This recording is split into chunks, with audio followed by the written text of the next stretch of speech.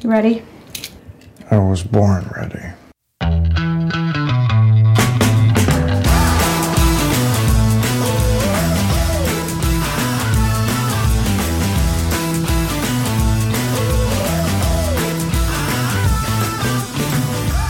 Welcome to the Advisory Opinions Podcast. I'm David French with Sarah Isger.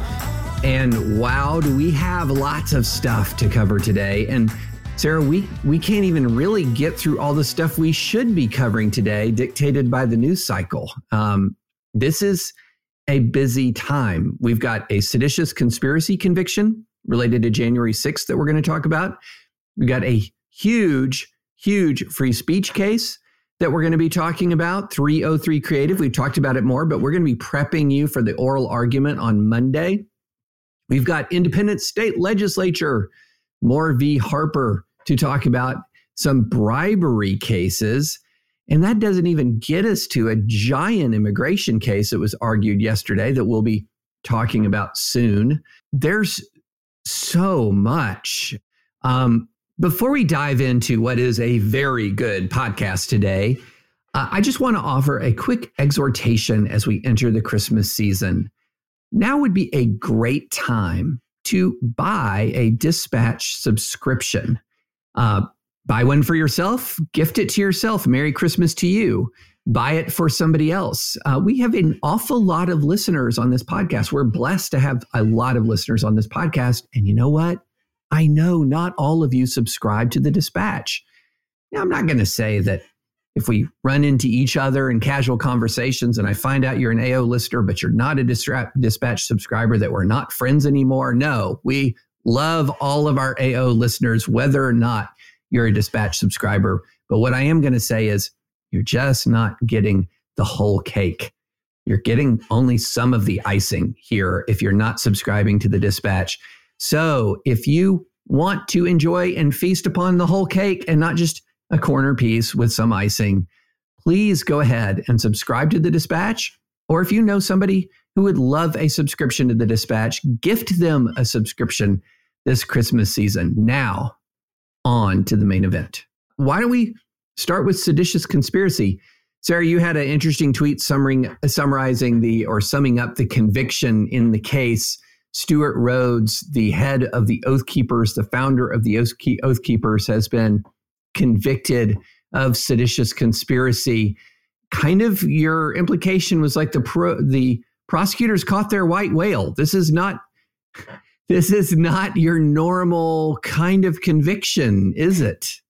These are hard convictions to get. I mean, this is seditious conspiracy, man. This is the big time. They're rarely brought as cases, and they're even more rarely won when they are brought. Now, I do think this is worth an asterisk, though, David. Getting the conviction at trial is sometimes the easiest part, because now we're going to do the appeals after this. And first of all, because the trial had a bunch of different charges and a bunch of different defendants, the actual outcome is a pretty nuanced outcome from the jury. That can sometimes help, but it can sometimes hurt, because if you can show that any of the findings are mutually exclusive, totally inconsistent with each other based on the facts, that itself can be a way to win that appeal. But when it comes to seditious conspiracy, of course, the real problem is the First Amendment. This idea that attempting to overthrow the government, like, that's your free speech right to complain about the government. Now, in this case, of course, unlike most seditious conspiracy cases, you do have January 6th. Right. Oftentimes these are caught inchoate, if you will. It's people chit-chatting about how they want to blow up the Brooklyn Bridge. And so you arrest them and you charge them with seditious conspiracy. And it's like, well, but they, didn't do it. And what's sort of enough? Yeah. How far down the attempt road do you have to walk? That's right. Right. Here they certainly have more. Nevertheless, this is going to be a wild and wacky appellate process, I think. So it's a little too early in my book to do the full legal analysis on seditious conspiracy related to January 6th. And we also saw our first acquittals in January 6th trials so far in this exact case. Right. Yeah, it's a complicated case with a complicated outcome. The top line, of course, is the founder of the Oath Keepers has been convicted. But you're right. You can not only say the American government is corrupt and needs to be overthrown, you can form like a revolutionary cell that talks about all the ways it needs to be overthrown. You can talk about recruiting people to your revolutionary overthrow the government cell. You can talk about how violent revolution is necessary in the present circumstances. I mean, there have been think pieces that have been published in far-right newspapers, not newspapers, online publications. That's how old I am, Sarah. I use the term newspapers. There have been, in far-right publications, there have been a few op-eds that basically say armed revolution right now or armed resistance is called for or on the verge of being called for. Nary a peep about any kind of prosecution because this is protected speech. I've told this before, but when I was visiting Cornell Law School during the interview process, I remember we were driving by this little house in the countryside and there's just a big pile of cars in front of it. And, when that happens in say, Tennessee, you think, oh, they're having a midweek Bible study. But the department chair said, oh, yeah, that's where a revolutionary cell meets, left over from the 1960s. So they're still aging. There were your aging revolutionaries still plotting the overthrow of the government in a small ranch house in Ithaca decades later. So, yeah, you've got a lot of freedom. I mean, there is a famous First Amendment case where a guy is saying the first thing I'll do if I'm drafted is and I get a rifle is I'm going to shoot President Johnson. Acquitted. So I think you're right, though. The thing that was really dispositive here is you had a lot of talk, and a storming of the Capitol. Except, and this is where the jury verdict gets kind of interesting. So some people were acquitted of the seditious conspiracy charge, but 2 were convicted. Cool beans. However, one, Stuart Rhodes, let's just take him because he's sort of the head guy here, we're told. Stuart Rhodes was convicted of seditious conspiracy, but acquitted of, for instance, conspiracy to obstruct an official proceeding. So that was the vote to certify the 2020 presidential result on January 6th. That's an example of where you're going to go up on appeal and say, okay, for instance, David, everything you just said would all work then if the jury then convicted him of, because there was sort of this fruition, if you will, of the seditious conspiracy. But some way you can potentially read this verdict is, no, there was no fruition of the seditious conspiracy because that's why they acquitted him on the obstructing an official proceeding, which then leaves you far more with the cosplay club that is then First Amendment protected. As I said, this appeal is going to get wacky and wild because you're going to end up having to combine the nuanced jury verdict with the First Amendment arguments. And like I said, these are hard convictions to get, and they're even harder to keep. Yeah. Because on the one hand, you say they had an arsenal. On the other hand, well, they left their arsenal in their hotel room. Yeah. So it's... But a jury verdict certainly helps on some of that, right? Juries, you're not on appeal going to challenge the credibility of witnesses. So for instance, if, the Stuart Rhodes in this case didn't take the stand, but like if Stuart Rhodes took the stand and the jury just thinks he's a liar on appeal, you're done with that part. So there's plenty that they now have in their knapsack, the prosecutors, to go up on appeal. But this is part of how this works, right? The appeal now is going to dive into the law itself of seditious conspiracy and whether all of those elements, whether a reasonable jury could have convicted on all of those elements without offending one's First Amendment rights. Yeah, this thing is going to be fascinating to watch on appeal. Absolutely fascinating. I'll be curious which lawyers take it. Because the lawyers at your trial in a case like this probably are not going to be your appellate lawyers. And this presents really interesting legal questions. And so for a lot of lawyers, this could be very fun to be on the defense side. but also in our current environment where law firms are no longer sort of championed for their John Adams-esque representation of the British soldiers, I wonder who will take this. It's very different, I think, than the Guantanamo Bay defenses, where there were a lot of big name law firms that went to defend Guantanamo Bay prisoners. In part, I don't know, I always found that interesting, David, because intuitively that made sense to me why somehow that was like okay in the grand scheme of things. Don't get me wrong, law firms got a lot of grief for it. Yeah. But it'll be nothing compared to this, I think. Oh, I have a thought. I have a theory on that. My theory is that you were watching in post 9/11 Guantanamo Bay, two things going on at once. One, you had a Republican president who was the architect of this military policy. So you were going to have more sympathy from Democrats who are opposed to elements of. The other is it was the last fading vestiges of really the hardcore anti-war left.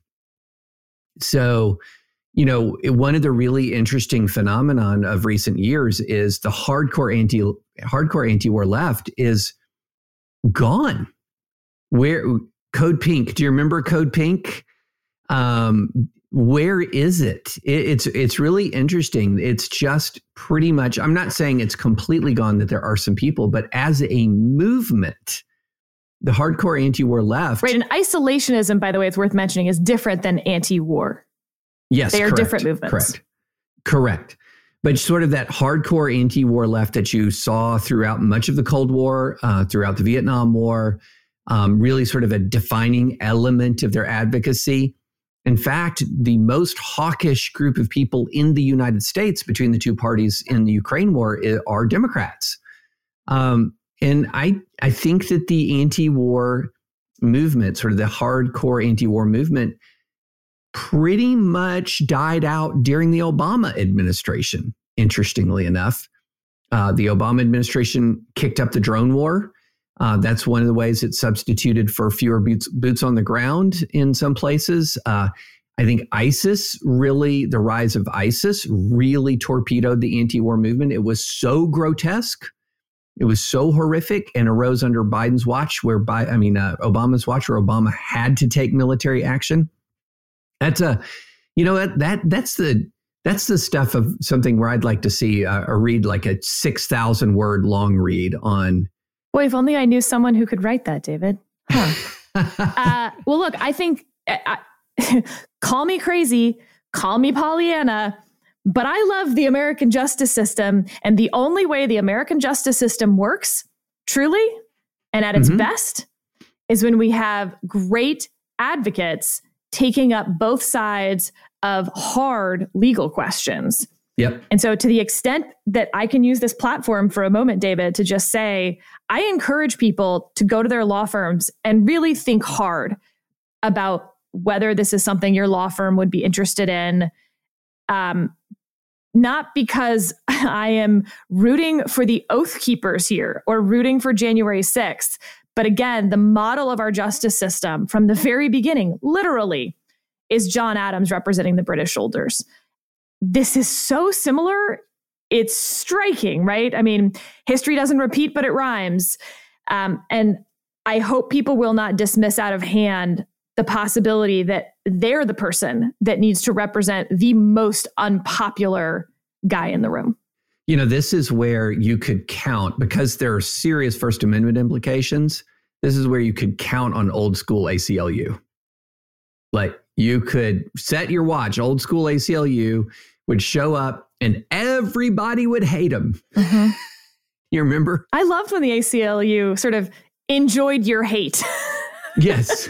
They were like Sith lords. It was like your hate fed them. But they were going to be there defending the most unsavory people and their right to free expression. Now, to be clear, I do not necessarily think this is a First Amendment defense. There's a lot of facts here that are very different from your sort of classic, we're just sitting around. And I don't have the whole trial record. Exactly. So do not take this as saying, oh, David and Sarah think Stuart Rhodes should not have been convicted. Absolutely not. No. I'm not saying he should win on appeal. Nope. Right. We're saying he needs top level legal representation on appeal. That's what we're saying. So,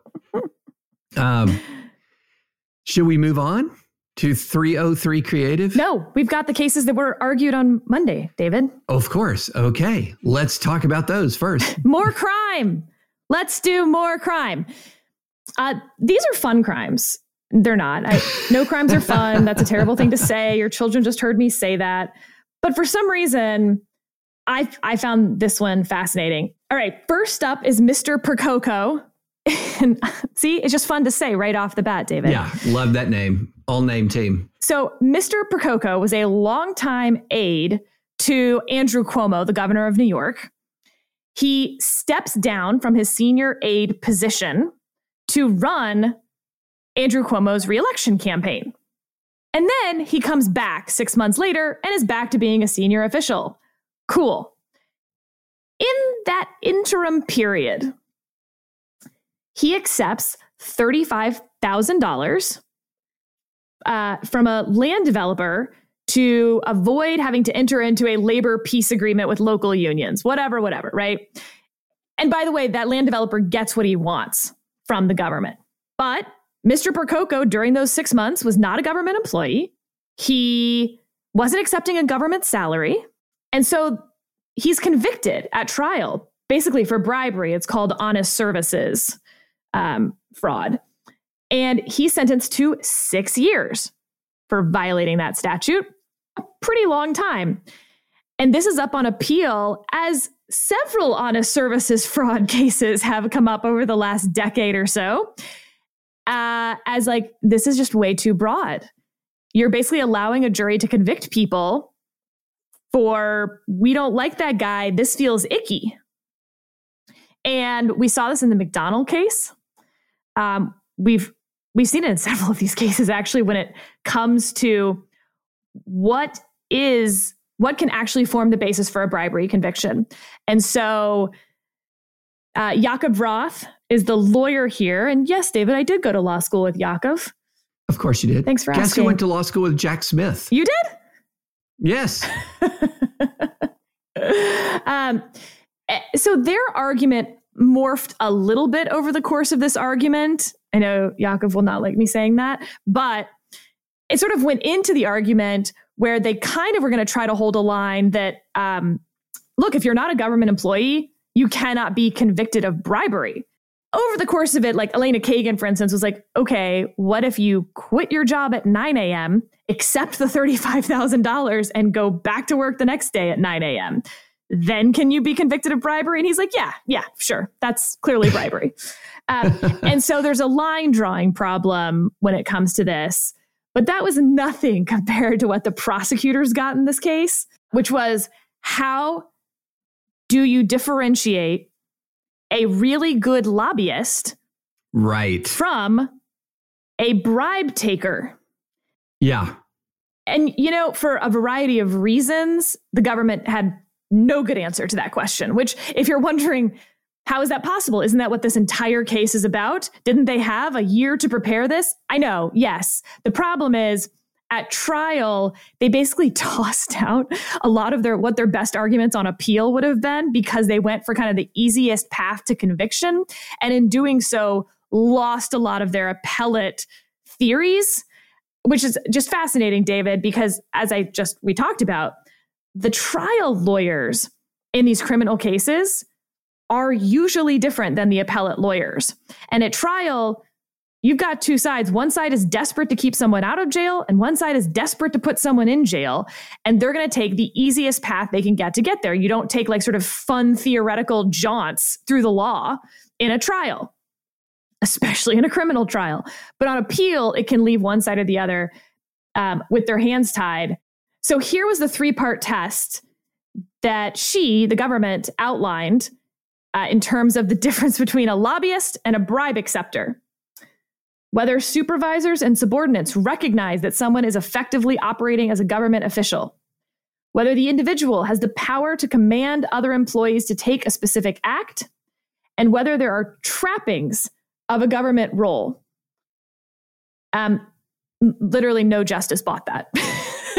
Right. Nobody liked that one at all. At one point, Justice Gorsuch asked the government to explain the origin of that 3-part test, of course, noting that it was certainly not in the text of the actual bribery statute. And she responded that they were inherent in the nature of being a public official. And here's where you get the best line of the oral argument. The brooding omnipresence of the law, says Justice Gorsuch, to much laughter in the room. That's one of those examples where the justices are laughing at you and not with you, and it's not a good sign. So it seems very clear to me that this conviction is going to get overturned. I'll be very interested in the line that they do come up with. They may just decide not to draw a line in this case. They could always just overturn this conviction and say, we don't know what the line is, but this ain't it. Because there's been so many of these cases, I do expect a little bit more than that, but they don't have to.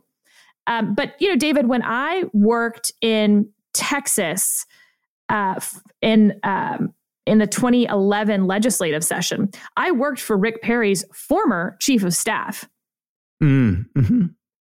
That guy was the most powerful lobbyist in Texas. Right. And I this whole argument, I thought of him in mind. First of all, obviously he gets paid for all of his work. He's a lobbyist.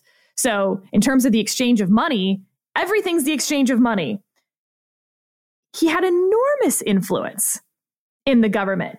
And you look at that 3-part test, supervisors and subordinates recognize that someone is effectively operating as a government official. I don't even know how you're supposed to judge that. The individual has the power to command other employees to take a specific act.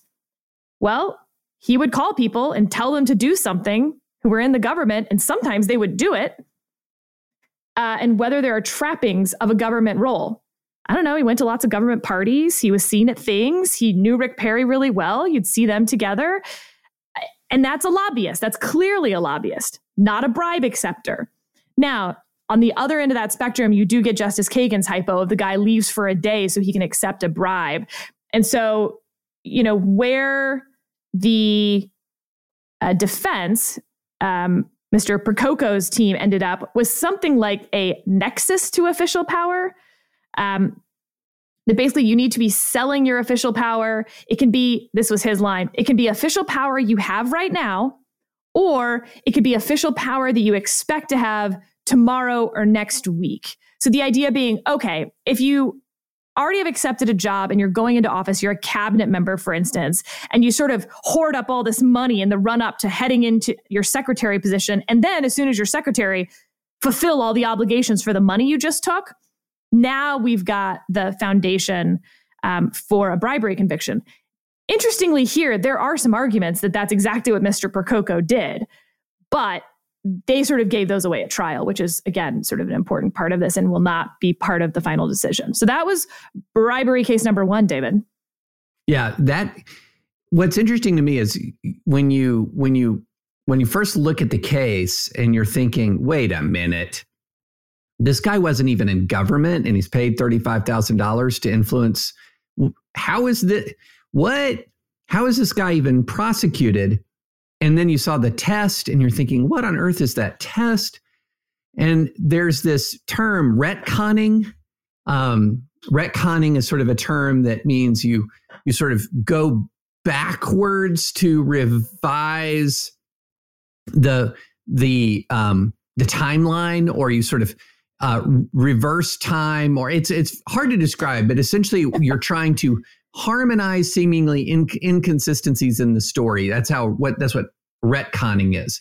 I feel like they retconned this test to try to protect this conviction because here's his situation. He was an aide to Andrew Cuomo. He had served as executive deputy secretary in the executive chamber. At the time of the scheme's inception, he had left his job, his state job, so he's out of his state job, but to manage the re-election campaign. Despite formerly leaving state employment, he held onto and used his executive chamber, telephone desk, and office where he continued to conduct state business. And Prococo represented he had a guaranteed position with Cuomo's administration after the election. So when you know those facts, you can say, oh, I can see what's going on here. The dude was kind of not really, sort of private citizen, maybe not, still using government resources. And so this test that they created seems to be a per coco test, that if you're this dude, then this is bribery. The other problem, though, is, David, that the other side of the bribe can also be convicted. And it doesn't put them on great notice for who is committing fraud on a services fraud and who is simply a good lobbyist. So in this case, like, this land developer believes he is giving money to let me give you two versions, right? He believes he's giving money to a very close person to Andrew Cuomo to help convince the government to do a thing, like every other lobbyist he's ever hired. So how could he possibly be convicted or charged even? On the other hand, this guy has found the 6-month opening where he can pay Andrew Cuomo's closest aide to get this thing done. And so he does it right before, he goes back. Brilliant. It's a bribe. But the problem is, you've got to come up with a legal test where both sides of the transaction have fair notice that they're committing a crime. So even if you argue that Mr. Percoco did, you still have a problem, because in this single transaction, you would have to be able to say that the land use developer also had fair notice, even if you don't charge him in this case. Right. It's a mess. Percoco's going to win. Yeah. He should win. He'll probably win 9-0. Yeah, I think he wins 9-0. He should win 9-0, but it's still smelly. Oh, yes. Oh, it reeks. And this happens all the time on the Hill, by the way. The chief of staff or whomever will leave for a hot second, usually like a month, sometimes 2 months, to go work on their boss's reelection campaign. Yeah. You go back home, you hang out, you have a good time, you get paid by the campaign, and you're coming back as the chief of staff. So what? Like, that's the bribe window now? Right. And while I take... Just hang out your shingle. Right. I take Kagan's hypothetical that, like, well, what if it's a day? Yeah, but if it's a known quantity, it doesn't really matter how long it is. As long, I guess, like, I know I'm going back in 10 years. Well, probably not. Like, your dude could die, or it does become far enough away at some point. But I think 6 months, when you're going back and your guy's definitely winning re-election, I don't know, David. All right, case number 2. This is also the Andrew Cuomo administration, and it's also going to be a yucky feeling one. So a lot of people are really stumped why the Democrats didn't do as well in New York. What happened? I'm really stumped. Let me tell you about the Buffalo Billion, David. Okay, First of all, let's hear about the Buffalo Billion. I don't know that was a great name, especially as it ends up with, various fraud charges. Like, that makes it sound icky right off the bat. But 2012, Cuomo launches a $1 billion campaign to develop Buffalo. It's called the Buffalo Billion. This developer, Simonelli, secretly works with a bunch of people he has inside the government to ensure that he basically can win the bid. So, for instance, he makes sure that the bid includes that you have to use whatever computer system, that he already uses, stuff like that. And lo and behold, he wins $750 million of the bid. He also does the project. No complaints. And so they charge him with traditional wire fraud. And the argument here is that the loss from the government, because, right, the $750 million wasn't a loss. Nobody can argue that was a loss. He did $750 million worth of work. Right. So the theory is that he deprived the government of a right to control. In this case, he had a secret, and his secret was valuable. And his secret was he'd rigged the bidding process. Nobody defended the right to control theory. And I don't mean the justices, I mean the lawyers. Okay. Nobody thinks that's okay anymore, because it doesn't really, like, what secrets are material? Who gets to decide that? Everyone has secrets, David. That was the drama of this argument. We don't need to spend too much time on this, but clearly there is some amount of bid rigging that is illegal. And then there's some amount of sort of secretly helping yourself in a bid that is totally immaterial to maybe why you won the bid or whatever else. And so the justice is struggling with that. Again, I think you're sort of seeing the horseshoe theory of at least judicial ideological philosophy meeting, where the left and the right's thoughts on criminal justice issues actually are meeting up more and more these days. Originally, remember, it was just the liberals and Justice Scalia back in the day. Yes, right. And then we were like, Justice Gorsuch will take up that mantle.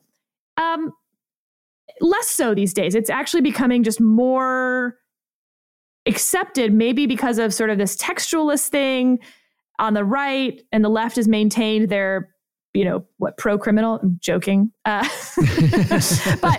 again and again, we're seeing a lot of these convictions be like, was this person really on fair notice? Is this a real theory of the law that's actually in the statute itself? Or did you just make this up and you found a jury that was like, yeah, we don't like corruption. And clearly this is corrupt to some extent, but corruption isn't what's illegal.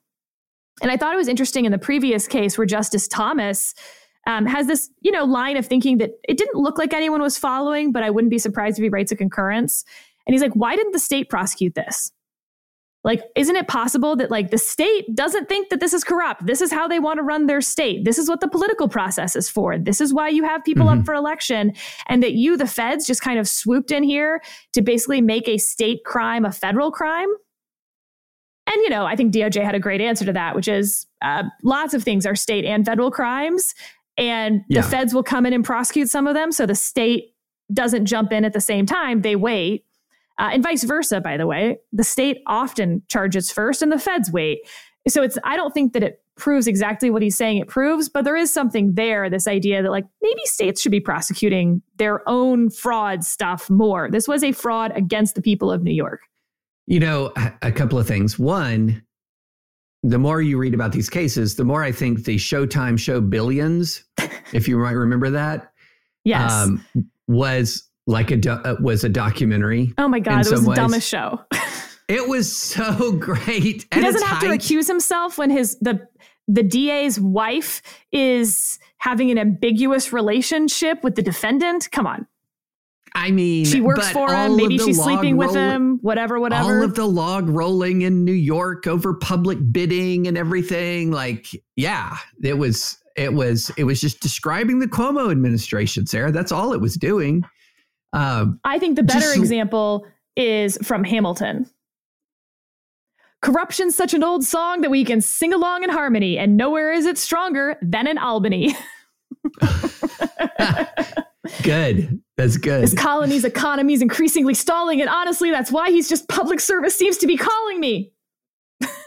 Keep going. The other thing is, I think what you're seeing is the difference between what you would call... Wait, sorry, you're right, because the next line is the best line of the whole thing, David. Okay, yep. Do you remember the next line? No, I do not. I practiced the law. I practically perfected it. Yes. Perfect. Man, I love that musical. Anyway. Okay, I'm done. I swear I'm done. The other thing is the difference between sort of an ideology and a legal philosophy. So old school conservatism, Republican conservatism, was very law and order. And so the criminal procedure cases, it was almost as if the Bill of Rights ended at 2. So it was, 3, because everyone agreed no quartering of troops. But after that, it was going to be really dicey if you were in front of a Republican appointed judge. But thanks to the Federalist Society and sort of this really consistent, coherent, decades-long philosophical project that says, hey, let's look at the original meaning of the text. Let's look at what the text actually says. All of a sudden, guess what happens, Sarah? The entire Bill of Rights comes alive. Woohoo! And yes, and so I think that's what's happened over time is that this sort of law and order ideology has been replaced by an originalist legal philosophy. And when you have an originalist legal philosophy, all of the rights in the Bill of Rights, all of the text of the Bill of Rights comes alive. And so it's not just 1 and 2 anymore. It's not just free speech, free exercise of religion, and right to keep and bear arms. It's all of it. And I think that's one thing that you're seeing, which I think is quite welcome, honestly, because I think our system doesn't function nearly as well when you have, say, a Democratic appointed judge who's got a dimmer view of 1 and 2 and a stronger view of the rest. And then Republican appointed judges who have the strong view of 1 and 2 and a dimmer view of all the rest. Look, they're all there. They're all there. Yeah, due process. All right. Okay, David, the next two things we're going to do, I just thought that it was really helpful, both for listeners and frankly for us, in advance of the Harvard and North Carolina affirmative action cases, when we did a little foundational work before the arguments. Yes. So 303 Creative is being argued on Monday, and we are going to delay taping to listen to the argument to cover that. Our episode will still come out on Tuesday. Do not worry. So we're going to do a little foundation laying on the legal questions being teed up in that case. And then Moore versus Harper is being argued on Wednesday. So same thing. We're going to delay taping. It'll still come out on Thursday, but we're going to do some foundation laying on that independent state legislative doctrine theory as well. So that way, in case you want to listen to the argument, or just in case you're going to feel kind of lost when we spend an entire episode on each of those oral arguments, we want to give you a little primer. And by little, I mean the rest of this episode. Now, if you're noticing that Biden versus Texas isn't on that list, that immigration case that was argued this week, I know it's because we can't do it all. So we're going to delay that one. And that's actually going to be discussed after we do 303 Creative and More. The following episode, we will do that immigration case. And then, of course, the potpourri of the other fun cases that were argued in this session. David, I'm going to let you have dessert first. I am. We're going to do these in order. We're going to do 303 Creative first. I know this is your baby in a lot of ways, but we will leave time for Moore versus Harper. Yes. I demand it. So you can't just stuff yourself with pumpkin pie. There will be turkey. No, I completely agree. Moore v. Harper is super important. So we will leave time. We will. All right. So before you go, I'm just going to set some really basic stuff on 303 Creative. So this is the Colorado Anti-Discrimination Act. It's the same thing that came up in the Jack Phillips Masterpiece Cake Shop case. This time we're dealing with the services clause, if you will. The accommodation clause is what it's called. And the promotions clause or the communications clause. So there's two different clauses at issue here, although frankly, the promotions and communications clause got short shrift in the brief. So it'll get short shrift in this podcast as well. So two key components on that first accommodation clause. A public accommodation may not directly or indirectly refuse service because of disability, race, creed, color, sex, sexual orientation, marital status, national origin, or ancestry. So that's the first thing to note. Second, the posture of this case is a little unusual because this is all coming pre-enforcement. Yes. She has actually not opened for customers her business, which would be 303 Creative LLC. She wants to design custom wedding websites, but we don't have her denying service, and that will become an issue in this case, as we'll get to. And the last thing that I think is important to set up here is that this is really going to turn on two cases, as these all do. Is this Hurley or is this fair? And Hurley is that Irish Pride Parade in Boston case where the organizers don't want to have a gay float in their parade. And long story short, because we'll get into the details of it as we talk about this case, the court says, correct, that is speech, to have to include someone's float in your parade that you don't want to include. On the other hand, fair is where the Supreme Court says that law schools must allow military recruiters on campus. They say that's not speech. To the extent there's any speech, like telling your students that there's military recruiters on campus, it's incidental to conduct, allowing people on campus. And if you think those two things sound pretty similar, yep, that's what this entire oral argument is going to be about. Is this Hurley or is this fair? David, Tell me your foundational things that you're looking for heading into this argument, what you find interesting about this case, and then I'll go through some of mine. Yeah. So I like to refer to this case as Masterpiece 2, the masterpiecing. Because if you go back to Masterpiece Cake Shop, this was the case where Jack Phillips refused to design a custom cake. Those are the keywords, custom-made cake for a same-sex wedding ceremony. He said he would have sold an off-the-shelf cake, but not a custom cake. Now, why did that really matter? Because let's not talk case names, Hurley Fair. Let's talk about things. Let's talk about services versus speech.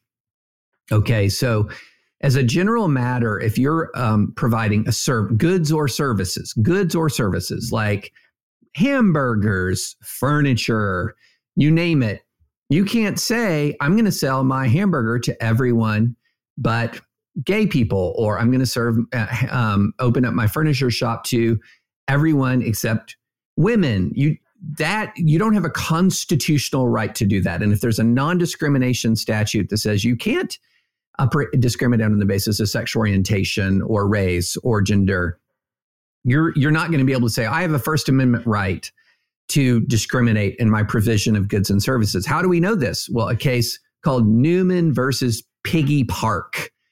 Newman versus Piggy Park dates back to the civil rights era, and someone refused to serve his sandwiches to Black customers. And then he asserted a religious liberty right not to serve Black customers. And do you know how there were 2 words the Supreme Court used to dismiss that case, to dismiss that argument? Patently frivolous. Patently frivolous. So we know if you're just providing goods, then you're not going to be able to say, well, I have a religious freedom right under existing precedent to deny that, to deny the provision of goods. But if you are speaking, if it is your speech, then that's when Hurley comes in. Or if you want to go before Hurley, that's Barnett. You know, in this circumstance, the West Virginia v. Barnett was that you don't have to say the Pledge of Allegiance. That wasn't a case with a conflict with a non-discrimination statute, but it really was, can the government tell you to say something you don't believe? That was the key issue in Barnett. But in Barnett, you were saying it. In Hurley, yes, the distinction is they weren't saying anything. They were including a float in their parade. Right. And in Rumsfeld v. Fair, they were including military recruiters on their campus. And in Pruneyard, a case we've talked about a lot as well, they were allowing teenagers with a petition inside their mall. 2 of those you had to do, and 1 of them you didn't. And so what is protected speech versus what is simply speech incidental to conduct? For instance, in Piggy Park, or in any of these cases, not only can you not refuse to serve someone based on those protected characteristics, but you also can't put up a sign saying that you refuse to serve them and then say that that's my speech. This is me. See, I wrote a sign and it says, I don't serve Black people. Now, if you come in my store and you're Black, I have to serve you. I get that. But I'm still going to put the sign out because that's my speech. Like, nope. That is speech incidental to conduct. And that is going to get a little bit to that communications clause that's also at issue here. But again, it's kind of why it's not interesting, because it's all about that accommodation clause and which way that gets resolved to decide whether then a signage is incidental to conduct or is it speech that's incidental to protected speech. The reason why I think Hurley is not as applicable is, imagine, this is even beyond Hurley. So the 10th Circuit opinion, which we can get to, the lower court opinion, which was wild. Nobody's defending that in any of the briefs, by the way. Nobody took up the banner of the monopoly of one theory. So let's dive into it for a second. So the 10th Circuit found that it was speech, that it was protected. And so you're like, oh, 303 Creative is going to win. And they're like, but the government actually satisfies strict scrutiny in this case. They have a compelling governmental interest in preventing discrimination because each artist is a monopoly of one. And so Coloradans, their government has a compelling interest in allowing Coloradans access to that service, which is a monopoly because it's an artist and no one else can create something the exact way that artist can create it. Yeah, no, that's a no on that being a compelling state interest, the monopoly theory of artistry. Yeah, it was wild. So you can speak and, it was pure speech. The phrase that the 10th Circuit majority opinion used was, this is pure speech. Now, here's where I have a distinction between Hurley. Imagine Hurley, except the LGBT group that wants to march in Hurley says, I want to march, and parade organizers, you need to design my float. Yeah, I think that's right.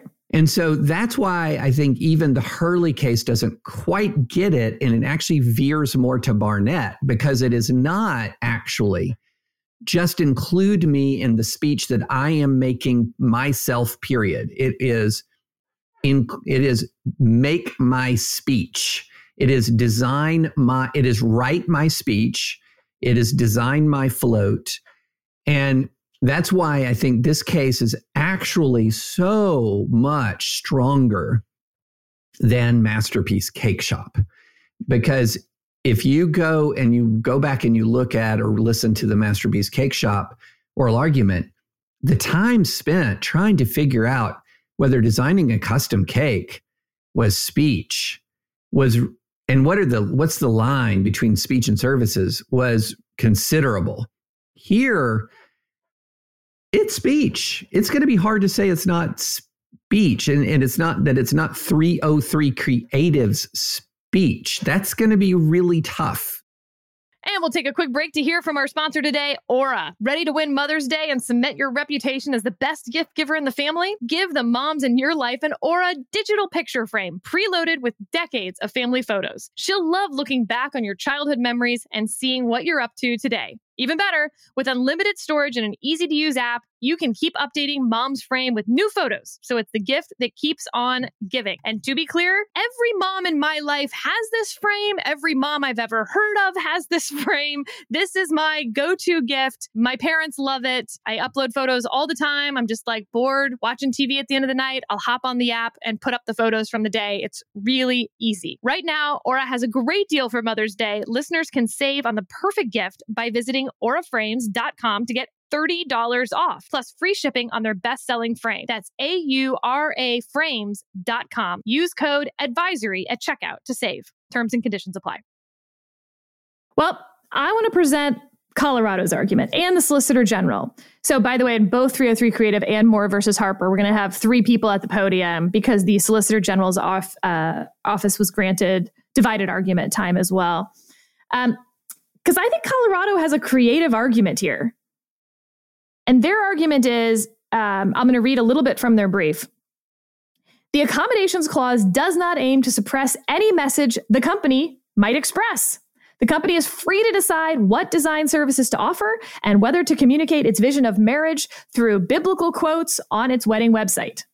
The act requires only that the company sell whatever product or service it offers to all, regardless of its customers' protected characteristics. The act does not, as the company claims, compel a Hindu calligrapher to write flyers proclaiming Jesus is Lord.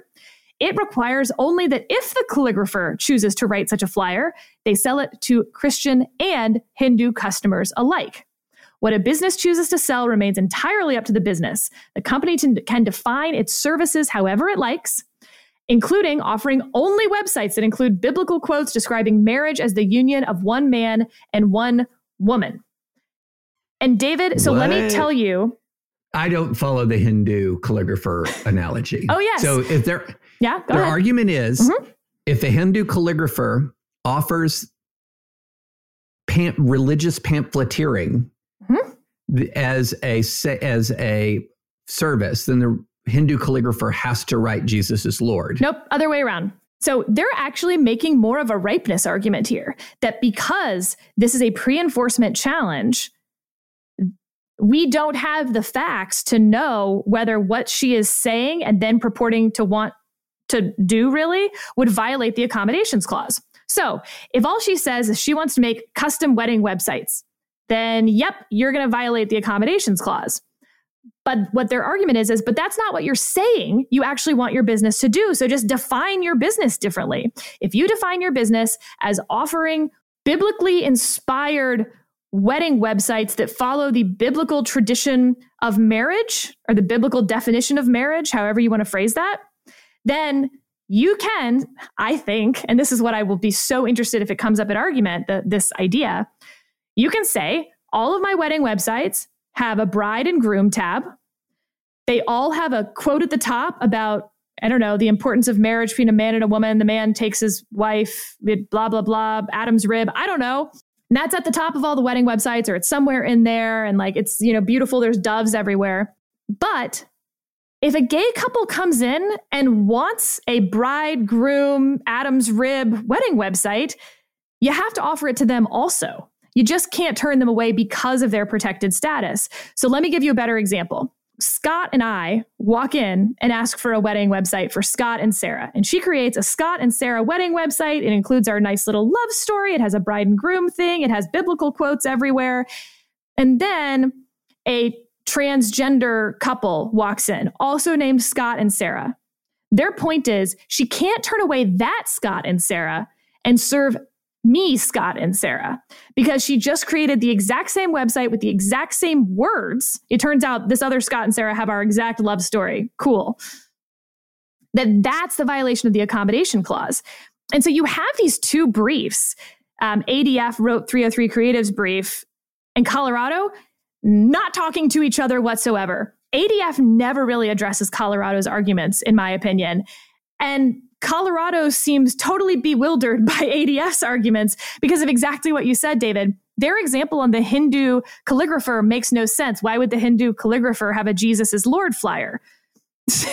And the fact that they're confused by that is part of their ripeness argument, that they simply, and they say this repeatedly, this is not ripe. You need to send this down. She needs to actually open her shop, define what her business is going to be, and then we can have a discussion about the accommodation clause. And then turn away somebody. Correct. Right. Now, here's where I think her problem is, and I'll be very curious how this comes up at oral argument. Even under my Scott and Sarah example, David, where it's the exact same words in both wedding websites, she doesn't want to create one of those, and she does want to create the other. So it's not just the speech. It is, in fact, the people and their protected characteristics, protected in Colorado, mind you, but this is what this case is about, protected characteristics that she is objecting to. It's not the speech itself.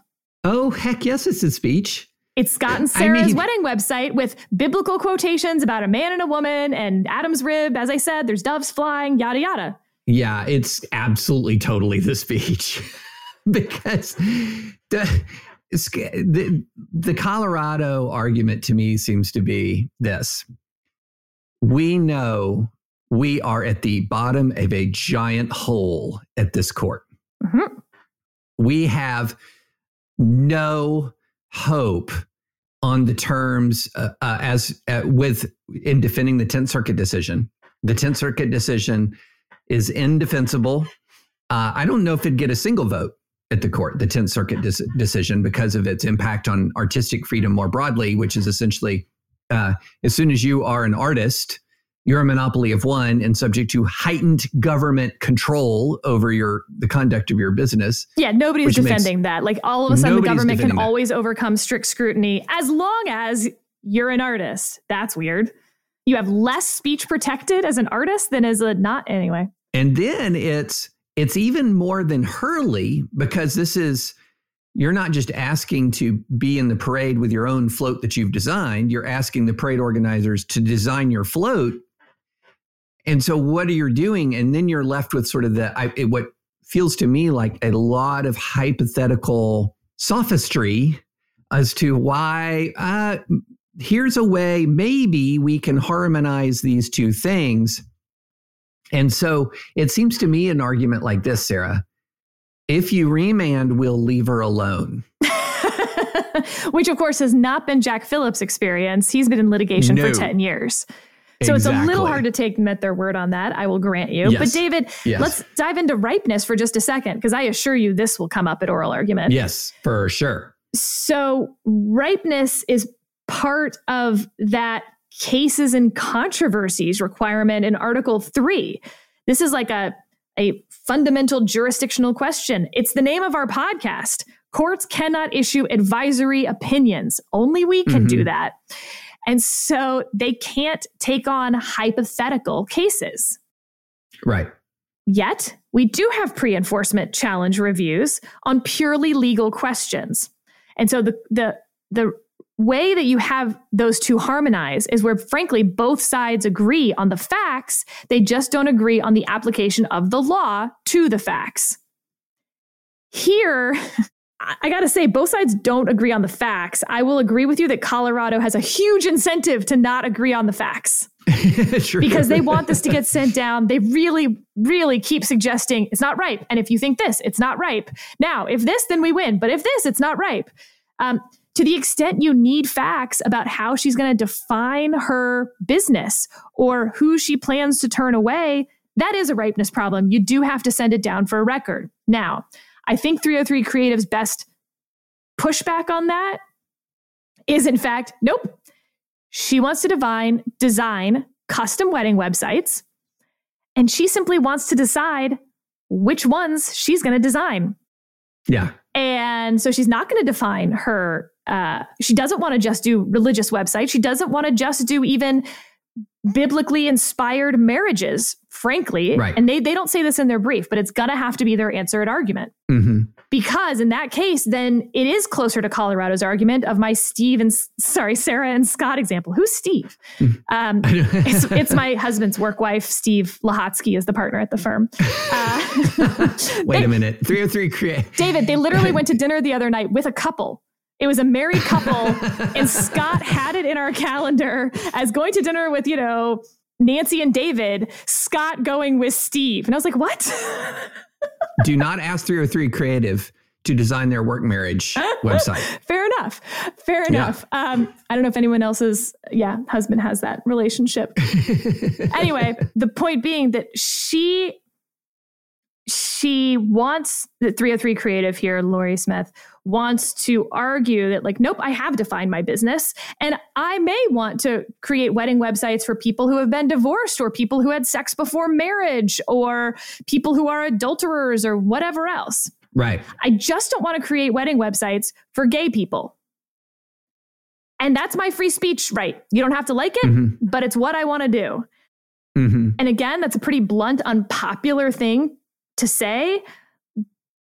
And they may not say it because they may think they kind of have this in the bag going into the argument. But frankly, I think it's their strongest argument, and they should be more blunt about what's actually happening here, because Colorado has a point. Define your business however you want. Like with the Hindu calligrapher, say, we make Hindu-inspired calligraphy. But if a Christian walks in and wants to buy your random Hindu calligraphy because, that's what they think would look cool on their wall, right, you have to sell it to them. Right. Even if it's custom, David. As in, someone wants on their wall, this is now terrible because now we're going to be testing my Hindu knowledge. But, they ask for a very specific Hindu scriptural text in calligraphy, but they're Christian. Colorado's point is, yes, you don't have to write Jesus as Lord because you're a Hindu-inspired calligrapher. But you do have to give the Christian the Hindu scripture in calligraphy that you would give to any Hindu customer. And I think her answer would be, if a gay wedding coordinator comes in and is coordinating and is working with me to design a wedding website for a opposite sex couple, 100%, because she's not discriminating against the customer. She's discriminating on the basis of the marriage. But I do think the ripeness argument is Colorado's strongest argument, because the idea that the court is going to say because again, this is not Masterpiece Cake Shop where you had an argument that I will sell you this cake that I designed, that I designed and used my artistic ability on, but not this cake that I would use my artistic ability on specifically for you. Is a much harder case than I'm creating words and images and all of this using all of my creative free speech powers to advance your message, that's a really hard argument to make under any existing free speech precedent regime. So to me, Colorado, and of course the 10th Circuit decision is utterly indefensible. And so Colorado has to fall back on ripeness. And as you indicated, hovering over the ripeness thing is 10 years of relentless attacks on Jack Phillips. I will say, though, I think my Scott and Sarah wedding website example that she's willing to create with the exact same words, the wedding website for me, Sarah and Scott, but not transgender Sarah and Scott. And I actually don't know that that's the case, by the way. I am assuming that. The facts here that she doesn't want to create same-sex wedding websites, but let's go out on a limb and say that I'm right about this. So the exact same words in two different websites. She'll create one and she won't create the other. It's hard to say that that is any more a speech argument. That sounds to me more like an associational argument. And I don't think that places of public accommodation that she's talking about have much of an associational argument like Hurley, where it's actually the float in their parade as they're going down the street. And so if Colorado can move this from speech to association, I also think they have a much stronger argument. But David, all of this turns around those civil rights examples. And I think in this case, you will hear so many quotes from Rumsfeld v. Fair and Hurley with a little prune yard thrown in there. There were dueling quotes in the briefs from each of those cases. And we've talked about this before. Fair is a messy case. And it's sort of an outlier. Prune yard's an outlier. And, that's where the speech incidental to conduct. But it's associational. It is speech, all of those things. So, an interesting moment in this when we talk about it after the oral argument will be, do we think that Fair or Prune Yard are up for review, let's say?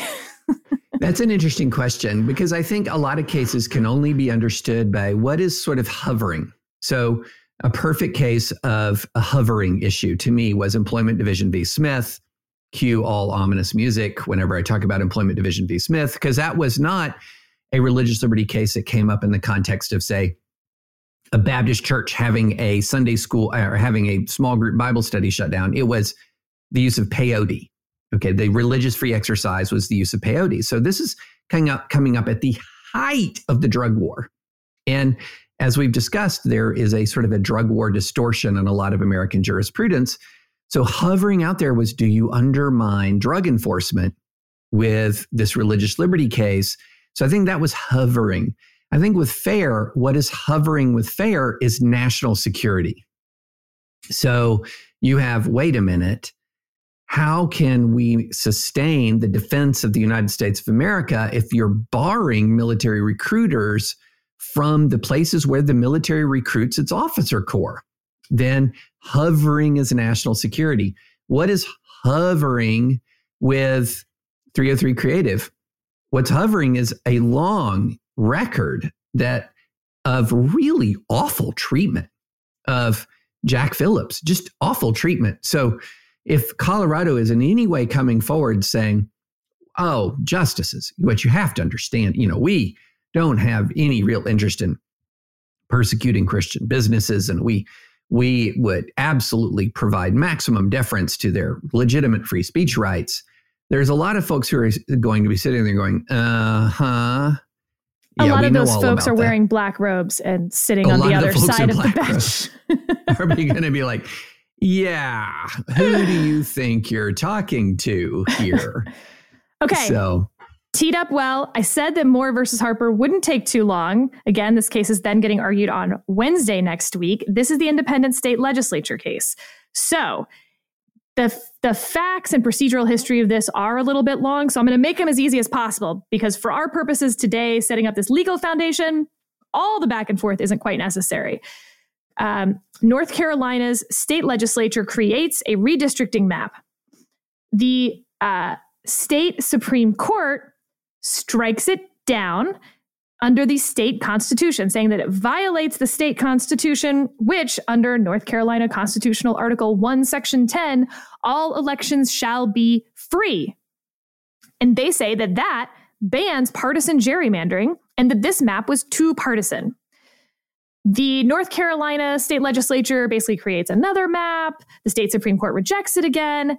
Then, as a remedy at that point, David, because the election's coming up and everyone's sort of out of time, and frankly, the legislature at that point, and I don't mean North Carolina, I mean we have this happen every redistricting. Every legislature has an incentive then to delay because they either get to use their old maps or the only map that's really being debated. And so you have a remedies problem. And so the remedy that has always sort of been accepted is that the courts at that point draw their own map, and that's the map that will be used unless and until the state legislature comes up with a map that passes legal muster. So in this case, the legislature didn't, because the state Supreme Court kept rejecting it. So the state Supreme Court's map was the one that was going to go into effect. Then the Supreme Court gets involved in whatever. Again, we don't care. So the question here is whether the state Supreme Court could do any of that, because the federal Constitution, Article 1, Section 4, says the times, places, and manner of holding elections for senators and representatives shall be prescribed in each state by the legislature thereof. But the Congress may at any time by law make or alter such regulations, except as to the places of choosing senators. Q, by the way, Amendment 17, whatever. Okay. So that's what this case is about. But it's imbued with all sorts of very practical problems and kind of wild new theories. This idea that this is Cooper and Kirk, by the way, representing the North Carolina legislature. Full disclosure, I worked there. It was my first little law job as a 1L. And the guy who's going to be making the oral argument is a dear, wonderful friend. But I think you will find that that's not going to color my opinion of this case very much.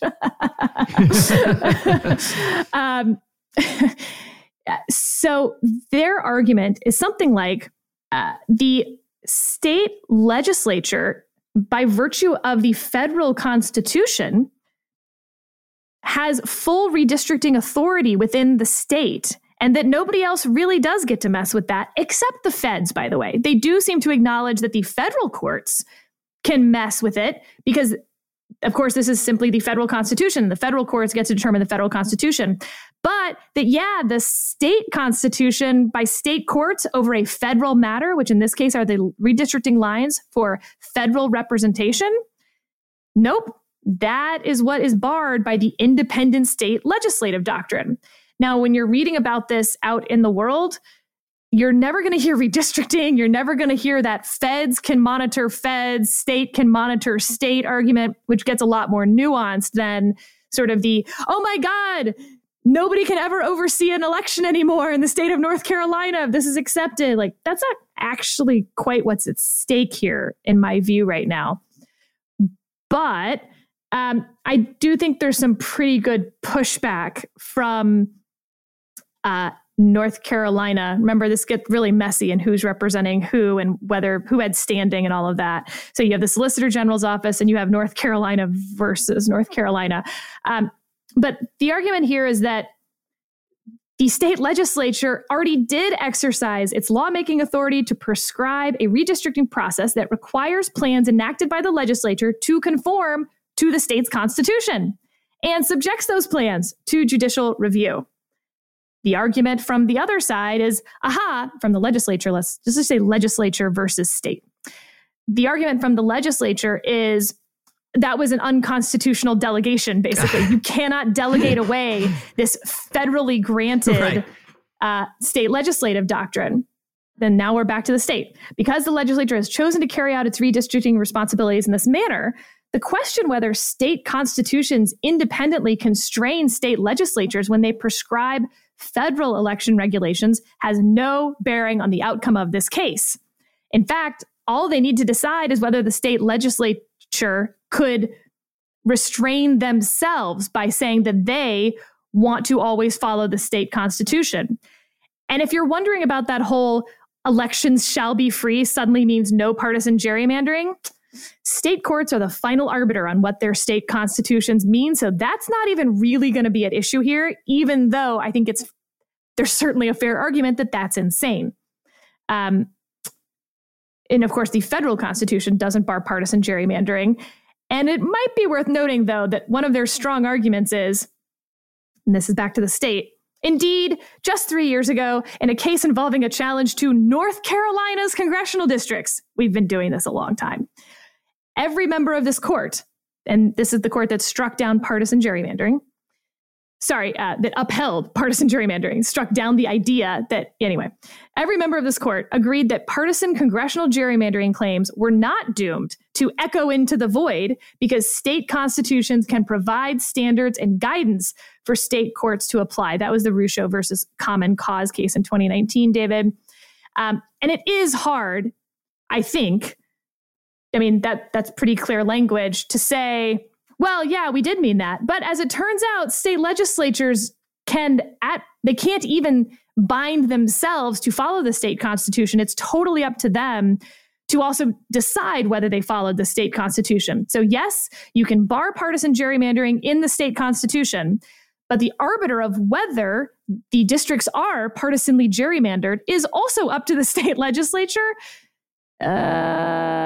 Anyway, tons of amicus briefs in this case, like endless amicus briefs, including from a lot of conservative legal scholars and quasi-conservative legal scholars saying, you've got to be kidding me. There is simply no history for this. And you want to talk about originalism? This is originalism, man. And the text says exactly what it says, meaning that then when North Carolina legislature says, yes, and we're going to follow the state constitution and leave it to the state Supreme Court to determine what that state constitution means, how are we even here right now? What do you think? Well, let me just sort of put in really blunt terms why there are so many amicus briefs here and why there's going to be a huge amount of attention. This is all fallout from 2020. This is all fallout, and this independent state legislature doctrine was sort of one of the last ditch efforts to rescue the Trump presidency by saying, because I'll be honest, Sarah, and I'm not going to claim I'm the most well-read constitutional scholar in America. I'm not going to make that claim. 2020 was the first time I'd heard this articulated in its strong form in my life. Okay. And so the argument was essentially that, wait a minute, when it says state legislature, that means the state legislature acting completely independently of all other structures in limitations put around it under the state constitution, under existing state law, that essentially the two houses of the state legislature become total free agents in determining how these elections are run, both in the congressional with of course the federal oversight looming there, and critically in selecting electors in the presidential context. And so these state legislatures, the lower house and the upper house, they are totally independent. They're complete free agents.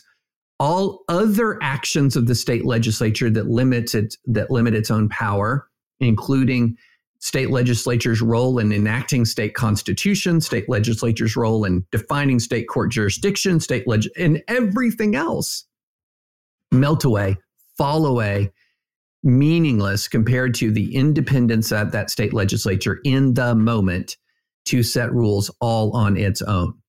And I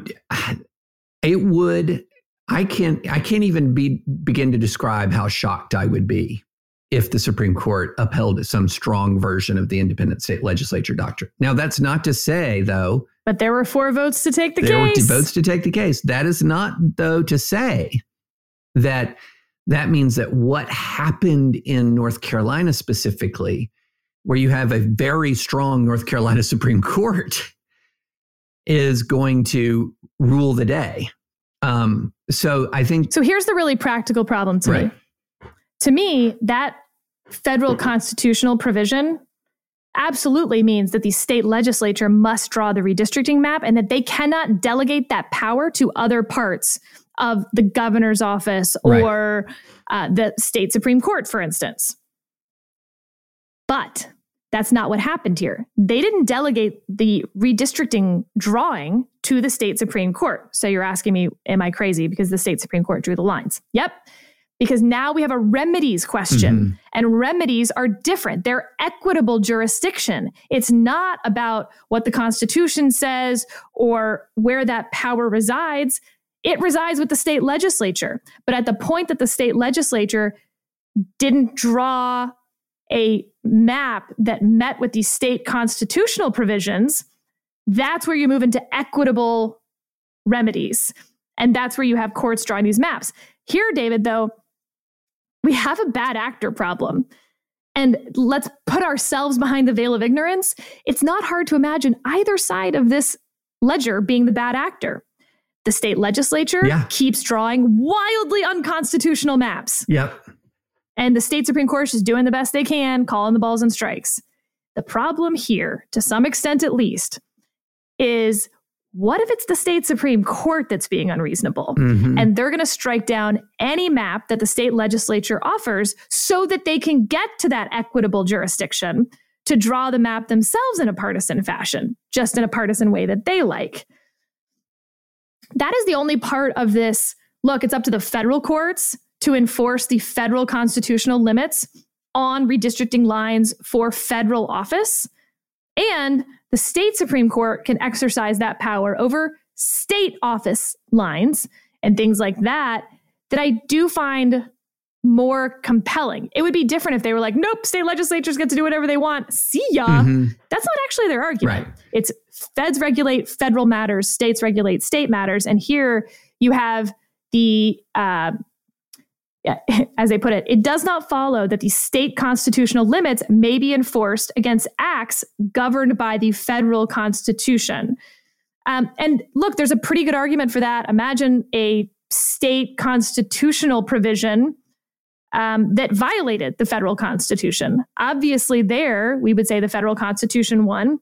Here, the question is, can a state bar partisan gerrymandering if they wanted to, even though it doesn't violate the federal constitution? And that's where Rucho has said, yeah. And so you at least don't have the Chief Justice. And I'd be surprised if you have Kavanaugh too. So to your point, David, you might have had 4 votes to take the case. I just don't see where that 5th vote is coming from right now. But it'll be a fascinating and potentially difficult argument to follow. There's going to be a lot of history at the founding of what the state constitutions did and said and meant. A lot of hypotheticals of where this theory goes at its most extreme visions on either side. If you imagine the state legislature are bad actors acting in bad faith versus the state Supreme Court acting in bad faith, it's going to be spicy. Oh, yeah. And I'm glad you brought up the fact that this is not what is coming to the Supreme Court is not John Eastman's argument in the John Eastman posture of here is good actors who have been complying with election law, and here are bad actors who've concocted something and trying to use it as a means to a really destabilizing end. This is one where there's a lot of history here between the North Carolina legislature and North Carolina Supreme Court, and it's messy and it's tangled. And so it'd be so much easier if we could fix the equitable problem, because that creates bad incentives for the state Supreme Court, frankly. So how, once the state legislature has failed and you move into the remedies question, there has to be a better remedy, but no state that I know has come up with it. I mean, this problem is every 10 years in Texas. And the remedy becomes the federal court or the state court, but the federal court redrawing the lines.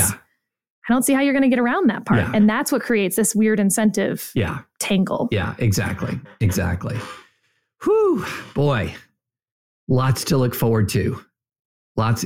Next week's going to be so much fun. You know what I like? I like that we have started a practice of getting ready for arguments in the way that people do commentary in advance of the Super Bowl. Because we have a Steve Kornacki-esque board behind us. You can't see it, but it's there. It's there. Because, you know, how it's just not fun to have a Super Bowl without any pregame hype. So true. Like, could you imagine like the Super Bowl just arises and you're like, oh, who are these guys?